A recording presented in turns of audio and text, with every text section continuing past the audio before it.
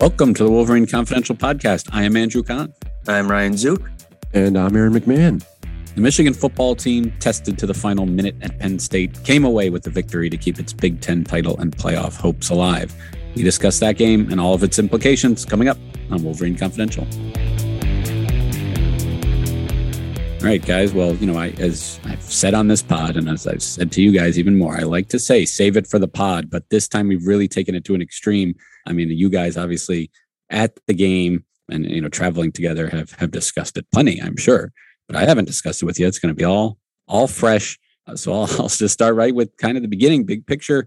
What did you think of the game? It was a game Michigan had to win, obviously, so we talked about going in. They did the job. I don't think the offense was particularly impressive, but this was another case where the defense came up big and won the game for them. I mean, Penn State probably should have scored a few more points than they did. Very much kind of apropos of the Michigan game a few weeks ago against Michigan State, where they left a lot of points on the board, having to settle for field goals and the like. Michigan's defense played outstanding. We can get into it more here, in a second, but, we've talked about this all season long, but coming into this year, I thought the defense was going to be the weak point of this team, just because of the new scheme and new coordinator and everything else. They are miles and miles ahead of, I think, where many of us expected them to be. I don't think they've faced some, high-powered, explosive offenses, but the teams they have faced, they've done a very good job. And man, Aiden Hutchinson and David Ojabo are just having the seasons of their lives. Yeah, I mean, to be honest, after that first quarter, or at the start of the first quarter, after Penn State had two drives and drove it down into Michigan territory, I'm like, oh, here we go again. I mean, Michigan on the road in a tough environment against Penn State, where they've struggled the last two times. And they had that one drive and got some points out of it, and kind of their defense really locked down. And yeah, like Aaron said, that pass rushing duo is it's got to be the best in the country. I'm trying to think of a team with two pass rushers that have been as dominant as Aiden and David Ojabo, and I can't right now. So I would be curious to see if the roles were reversed and Jim Harbaugh made some of the decisions James Franklin made on Saturday, and what the response would have been like for fans. I think Penn State definitely had some chances to win that game too, especially early on, kind of put some more pressure on Michigan. And they kind of failed to do that and allowed Michigan to kind of take over control. You talked about the pass rushing. I mean, the first drive of that game, we all talked about at some point, in previewing this game. There's some version of it was going to be a rough day for Sean Clifford. I mean, if you had asked me during that first drive, is this guy going to make it through the game? I'd say absolutely not. He deserves some respect for completing the game and, kind of playing well throughout. I mean, as well as he could, given the duress he was under. I mean, that first drive, at times there may as well have not been an offensive line out there at all with some of the rush they were getting. Of course, Penn State still comes away with 3 points on that drive, due to the fake punt. But yeah, it was unbelievable, defense from Michigan throughout. But yeah, they had chances to get a bigger lead. It seemed like it should have been way bigger than 7-6 at half. And you let Penn State hang around, and sure enough, they go and take the lead, at the end. But Michigan responded with a drive when it needed it. Zook, to your point, Michigan is the only team in the country with two players in the top 10 in sack numbers. Obviously, this is statistically, and obviously statistics and tape are sometimes different. But you're right. I think Michigan, by and large, probably has the two best sack duel in the country, and it showed up on tape. I mean, they've played fantastically. I think Aiden's opened things up for Ojabo, and yeah, it was a nightmare day for Sean Clifford. I mean, the offensive line couldn't stop anything. Like, there were times where Ojabo was lining up on Penn State had no answer from. There was no one trying to block him, and it was what's going on here? So they got the quarterback at will. I mean, they were living in the backfield for that, especially that first quarter, first half. And it was kind of boom or bust for Penn State's offense. They hit a few big plays here, but by and large, almost every play, it was Michigan getting to the quarterback in some capacity. It was very much like apropos of Don Brown's defense a couple of years ago. I mean, that was kind of how he lived. This time, Michigan was successful. I mean, they played that bend, don't break defense. And, Penn State was able to move the ball in some capacity, but they weren't able to score touchdowns. And, that continued throughout the game. Michigan struggled offensively there in the second half, putting stuff together and holding on to that lead. But the end, I mean, the defense just came up, huge stop after stop, field goal after field goal. And it really gave Michigan a position there, a situation there where they could win the game at the end.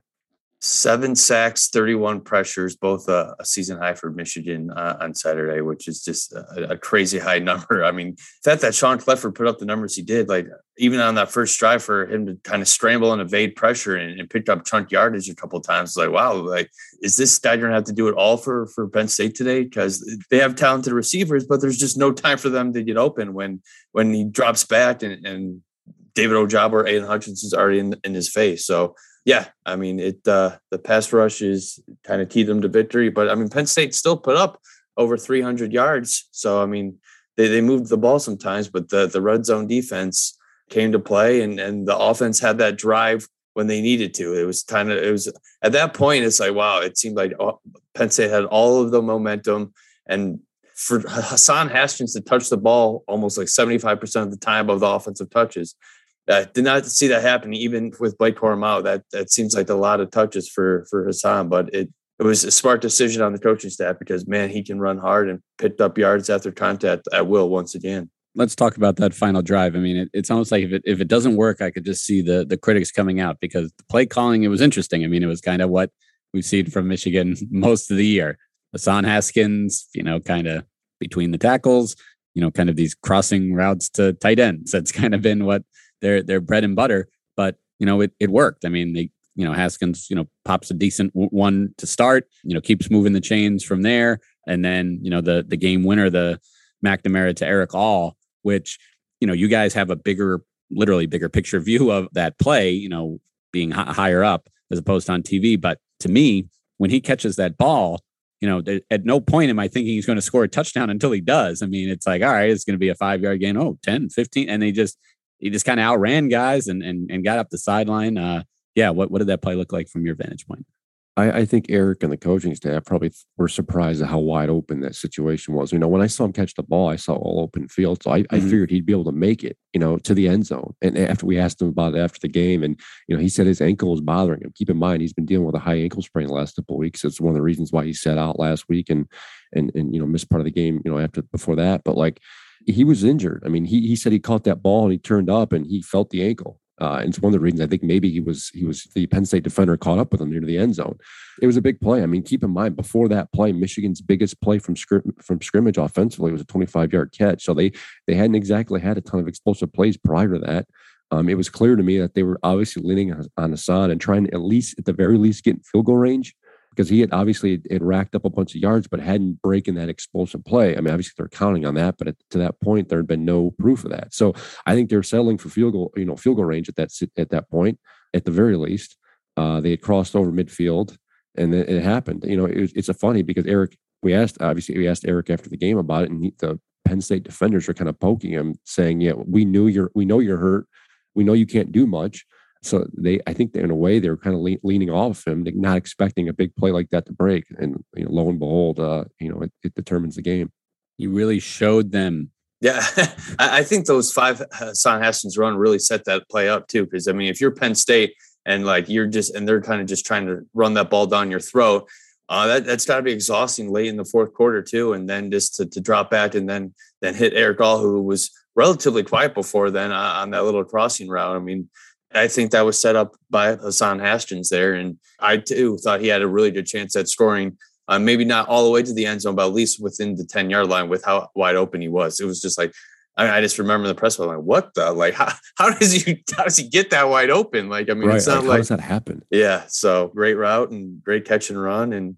And the defense held right after that too. You thought that Penn State was at least going to put some pressure on and maybe pick up a few first downs after Michigan went down to score, but forced a turnover on downs right away. And of course, Hassan was able to run out the clock with a few more hard runs. So just an incredible performance by him too. And he showed he could catch the ball out of the backfield too. A couple screen passes, run a few routes out of the backfield. That was the most surprising thing about him too, because we all know that Blake Corum's their primary receiving back, but it's like, whoa, Hassan had a team high 5 catches. Like, who would have guessed that? So 70 of 72 snaps, just a dynamite performance from him. And it could happen again moving forward if Blake is not able to return in the regular season.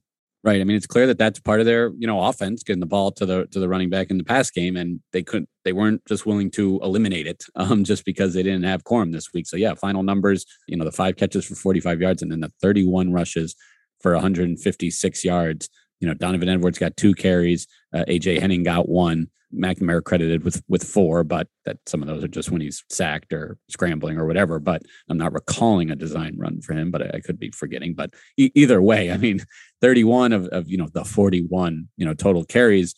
Yeah, I mean, they had to lean on him, and they did. Did Corum make the trip, or did he not even? Corum did not make the trip. Was not there. Yeah, so obviously that's something to watch again. Going forward, I could see people thinking at this point, okay, they could maybe get by without him for Maryland and make sure he's healthy for Ohio State. I mean, yeah, I guess that's the ideal scenario, but if he's ready to go, they're definitely going to play him. You don't want to have Haskins shoulder so much of a load for a third straight week if you don't have to.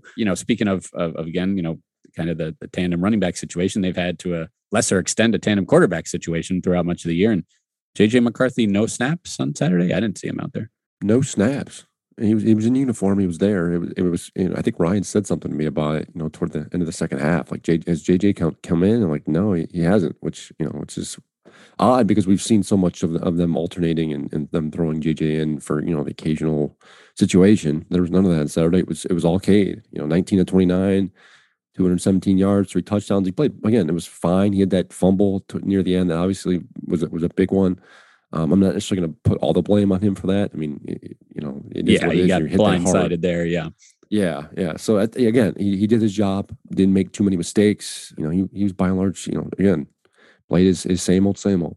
Yeah, I can't say that was surprising that JJ didn't play. I mean, it's tough if you don't get him in early, it's tough to justify bringing him in late in that environment with so much on the line. I mean, Michigan was locked in a tight game, and with what happened at Michigan State too, I mean, I think it's tough to trust the true freshman quarterback a couple of weeks after that happened and throw him into that tough environment with so much riding on this game. So when he didn't play in the first half, it's like, all right, yeah, I really doubt that we'll see him in the second half unless Michigan somehow gets out to a huge lead, which obviously did not happen. That's a good point you brought up, and that's something I really thought of. The atmosphere there at Beaver Stadium was loud and raucous, and it did get to the Michigan offense in some regards. They're penalized a handful of times, a handful of false starts. So the noise was getting to them. So that's a good point you brought up. But you wonder too, like, could they have used JJ more in run situations and zone reads and RPO stuff without Corum? Maybe it would have helped them. Obviously, I don't know. I'm not drawing up the game plan, but they obviously decided not to. And save him for the next few games, I guess. Yeah, I mean, it definitely makes sense given some of the carelessness he's shown with the ball, not to play him. But I bring it up because it is different than every other game this season when he had played. So it was interesting. I agree. There didn't just seem to be that spot, especially in the second half. But yeah, it's interesting that he didn't. One other kind of smaller thing. I don't know if you guys noticed it as much being there, but the refs seem to be getting in the way quite a bit. They a couple went down. I mean, at least maybe it was the same. I remember one. Guy, I remember one too. Yeah, there was at least 2. There's one in the end zone. I think Roman Wilson's second touchdown catch. One guy went down. Probably wasn't expecting a pass there. I certainly wasn't. But yeah, it was kind of an interesting little piece of this game as well. Yeah, I guess what else stood out. I mean, we've talked mostly about the good. The kind of shaky is the passing game again. McNamara protected the ball, like you said. He had the one fumble where he just, he got lit up by a pass rusher there, and that's a tough ask to hold on to that ball. But no interceptions, 19 to 29, 217 yards. I don't know. I guess to me, it just gets back to the same thing we've talked about for much of the season. Where's that game breaker? Eric All, is a weapon as a tight end, but still not really a vertical threat. And I don't know. I don't see the other where that star receiver is on this. That game breaker is playing for Texas right now, and his name's Xavier Worthy. Aaron and I were watching some of that Texas game again, and he had 2 or 3 touchdowns. He has, I think, 10 or 11 now this season, which is more than all of Michigan receivers combined. And it's like, man, if Michigan, that's what Michigan's offense is missing, that sort of game breaking talent just hard to not think about what could have been in that situation. But faced them in fantasy this weekend in the playoffs. Eliminated paid me. The price. I sure did. I'm out. I will say, they're just not trying the deep ball. They can't convert the deep ball. They're not trying a ton. I think, again, part of it is the inability of to hit it. I think you're seeing a lack of separation from some of these receivers, and that's why they've leaned on the short and intermediate game for the bulk of this season. I think that's just what they're more comfortable doing. It's probably where they think they have the edge with some of these younger receivers. But you're right. There is no standout guy that can go out and get a big pass consistently. We've seen it at times. Cornelius has done it at times. Roman's done it at times. Sanders had a couple of good games, but no one's really put it together for someone they can lean on game in and game out like that. Ronnie Bell. Again, it just goes back to the loss of him. I think it was drastic. I think this passing game would be a little bit more dynamic with him in there. But it is what it is. He's out. You can't complain. You can't use this as an excuse. They got to figure out ways to move on without him. The passing game certainly didn't help their situation on Saturday. Nonetheless, Michigan got the win, and at the end of the day, that's really all that matters right now, specifically with regards to rankings and the playoff and the Big Ten title race. Well, what's surprising to me is the lack of usage for AJ Henning. It just doesn't seem like he's a guy that Michigan trusts to run any sort of route downfield. Like, I feel like probably 90% of his touches this year have been on those little reverses or jet sweeps or whatnot. And they just never can get the ball in his hands downfield. And at that point, it's starting to become predictable. He had that one on Saturday and Penn State sniffed it out for a 4-yard loss. And it's like, all right, that I feel like when he is out there, teams are gearing up for that. So they really do not have a reliable deep threat right now. And with Ohio State looming, which seems to have like 15 deep threats on their team, that's going to be a primary concern heading into that game. Yeah, I mean, from that side of the ball, Michigan, we talked a lot about Jahan Dotson going into this game. 9 catches, 61 yards, no touchdowns, a long of 17. Like, put that stat line out there, Michigan would have accepted that 10 times out of 10. Obviously, the pass rush was a big part of that, but still, to limit him like that, and Clifford overall, just 205 yards passing. Yeah, Michigan will take that. It's a very positive sign going forward for this team. Yeah, and they did a good job last year handling him. I mean, they limited him last year. And again, just like last year, Parker Washington had a big game on Saturday, 4 catches, 92 yards. He had that 44-yard, long ball, I guess, or long play. But yeah, Michigan secondary and defenses from the passing game perspective, that was fine. I mean, they did what they had to do. Clifford, again, didn't have a lot of time to throw the ball, and that played a big factor into it. But that was the MO here. I mean, to get pressure on Clifford, force him to make a decision early and get the ball out early, otherwise face the repercussions. And Clifford, looking at the stats, faced repercussions often Saturdays. As you guys mentioned, 7 sacks, Michigan had 12 TFLs. They were just all over the place, and it's a big reason for why they won. And, they'll be tested through the air, this coming Saturday at Penn State. Talia Tungavailoa, I think I got that out right. They'll throw 40, 50 times a game easily. He had a rough stretch during, the 3-game losing streak, throwing a lot of interceptions, not racking up high yardage. But the last 3 games, he's thrown it for at least 350 yards, cracked 400 in one of those, better touchdown interception ratio. Maryland still lost, 2 of those 3 games, most recently at Michigan State, 40-21 on Saturday. But still, they've got a pass happy offense and some talent on that side of the ball. So that'll be a good test leading into then Ohio State. I was just going to say a really good tune-up for ahead of Ohio State. They're probably like a poor man. You can compare them to like a poor man's Ohio State. They're just not as good, not as explosive, not as effective. But that's their MO. I mean, they're going to try and throw the ball, get down the field quickly. So it should be a good test. I'm hesitant calling this a trap game just because Maryland hasn't really shown a history of being able to compete or hang with Michigan. But it's certainly a good lead into what's probably going to be a winner-take-all game against Ohio State in a couple of weeks. Probably going to be. I'm glad Aaron used that word, because a lot of folks, it's almost like, do I need to write a story with the headline "Michigan does not control its own destiny"? Because there just seems to be confusion. I don't know if Michigan fans are just assuming Michigan State is going to lose at Ohio State this coming Saturday. I am.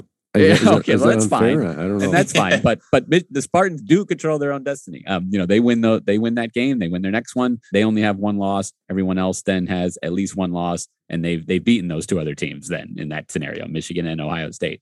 Michigan cannot be tied, with Michigan State, and win this and win the Big Ten because they lost the head-to-head. So that ends that conversation real quick. So Michigan needs that second loss from Michigan State.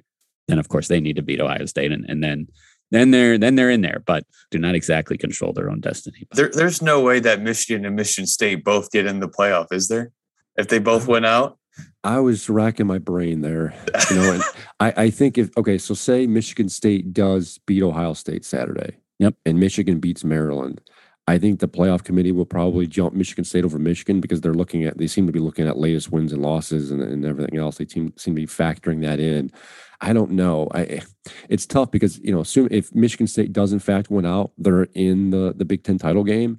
And I think a lot will hinge on what happens there. If they go through there and win, it's a good question. Michigan would then have the win over Ohio State in that scenario, won't have the opportunity to play in the Big Ten title game, but the lone loss would be to a Michigan State team that would have run the table. Otherwise, it's a great question, Ryan. Obviously, it matters what else happens. But you've already seen, Oklahoma loses, and there's the door is open for that possibility. It's not crazy.